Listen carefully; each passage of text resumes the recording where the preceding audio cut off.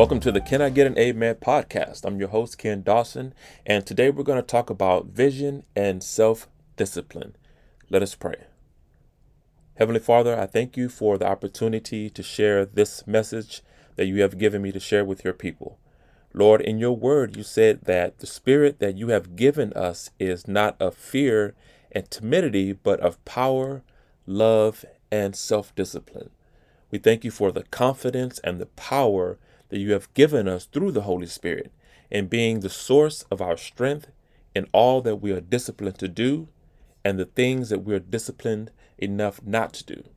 In the name of Jesus, I pray. Amen. We all want success in our lives, whatever that looks like to you. But there are different elements that must come together in order for you to achieve the success that you're looking for. Yes, we need clear goals. We need the right mindset. We need confidence and motivation. All of these are definitely necessary to get you going on the right path, but they alone won't get you to your end goal. The key to successfully achieving any goal is based on two words: self-discipline. And when I say self-discipline, I'm not referring to punishment for disobedience or bad behavior. Self-discipline is your ability to control your thoughts, your feelings, and actions. Now, if you're anything like me or how I used to be, you're a great starter, but not the best finisher. I would always start something, do it for a day or two, maybe even a week, and then I would quit.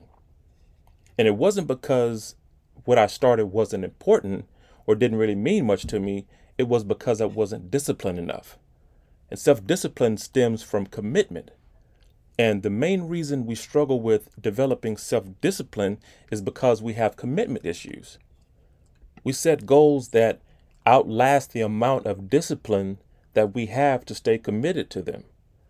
You have to have a goal with a big enough reason to stay committed to it.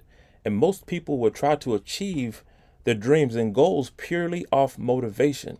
They'll watch motivational videos, they'll listen to, motivational podcasts like this, and they'll get all pumped up and excited. And there's nothing wrong with that. I actually do it myself. But I also know that motivation will fizzle out because it's based on a feeling. And that's why we say things like, I don't feel motivated to do this. I don't have enough motivation to do that. I'm just not feeling motivated today. Motivation is subjected to our feelings. And more times than not, if we don't feel something, we do nothing.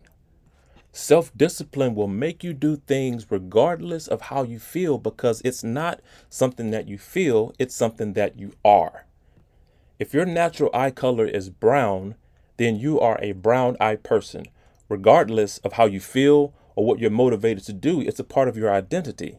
And self-discipline needs to be so much a part of our identity that it shapes our routines and it shapes our habits. It should become so ingrained in us that we don't think about the things we have to do. We do the things without even thinking about them. So how do we develop self-discipline? It all starts with a vision. Proverbs 29 says, where there is no vision, the people perish. Or in other words, throw off restraint. Meaning that when you don't have a vision, you don't have a structure, you don't have guidelines or boundaries in which you live. So your life is loose and directionless. The best thing that I've discovered about self-discipline is not that it helps you achieve success, but it's the person that you become when you are self-disciplined. In order to achieve whatever it is that you want to achieve, you have to become a person that's capable of achieving it, or at least maintaining it. I heard someone say that if a broke person is given $1 million, they better learn quickly how to be a millionaire, or else they'll be broke again soon. And the Bible even says, there's a verse that says, a fool and his money is soon parted. So you need to find out how millionaires spend their money, how they invest their money, and how they save their money. So when you get the million, you don't have to lose $1 million because you didn't learn how not to blow $1 million. You have to become a millionaire before you become a millionaire. And if you want to run a marathon, you have to train and get in the physical and mental condition to become a person who can run 26.2 miles. You have to become a marathon capable runner before you run a marathon. Here's another amazing thing about self-discipline. The tools, the knowledge, and all the things that developed you into this person are yours to keep. When construction workers are done building a house, they don't throw away all of the tools that they used to build that house. They take the same hammers and screwdrivers and drills and they go build another house with those same exact tools. All of these self-discipline skills that you have acquired are yours to use at any given time for any dream or goal that you may have in the future. It's now a part of your identity.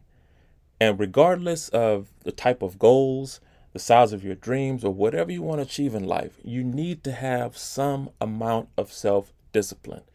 It's not enough to just be motivated or to have a clear vision. If you don't stay dedicated to it, you'll just be a person with a clear vision and some motivation.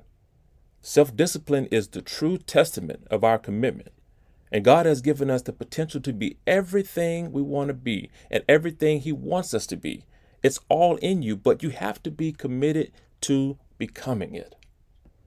And that, my friends, will bring us to the end of today's show. I'm so grateful to you, as always, for giving me this time out of your busy day and out of your busy life. And I pray that something was said today to encourage you or inspire you in some way. Drop me a comment and let me know what you thought of today's show, and if there is any topic that you would like me to cover in a future episode. And be sure to tune in next week for more inspiration and more motivation. Until then, this is Coach Ken on Can I Get an Amen?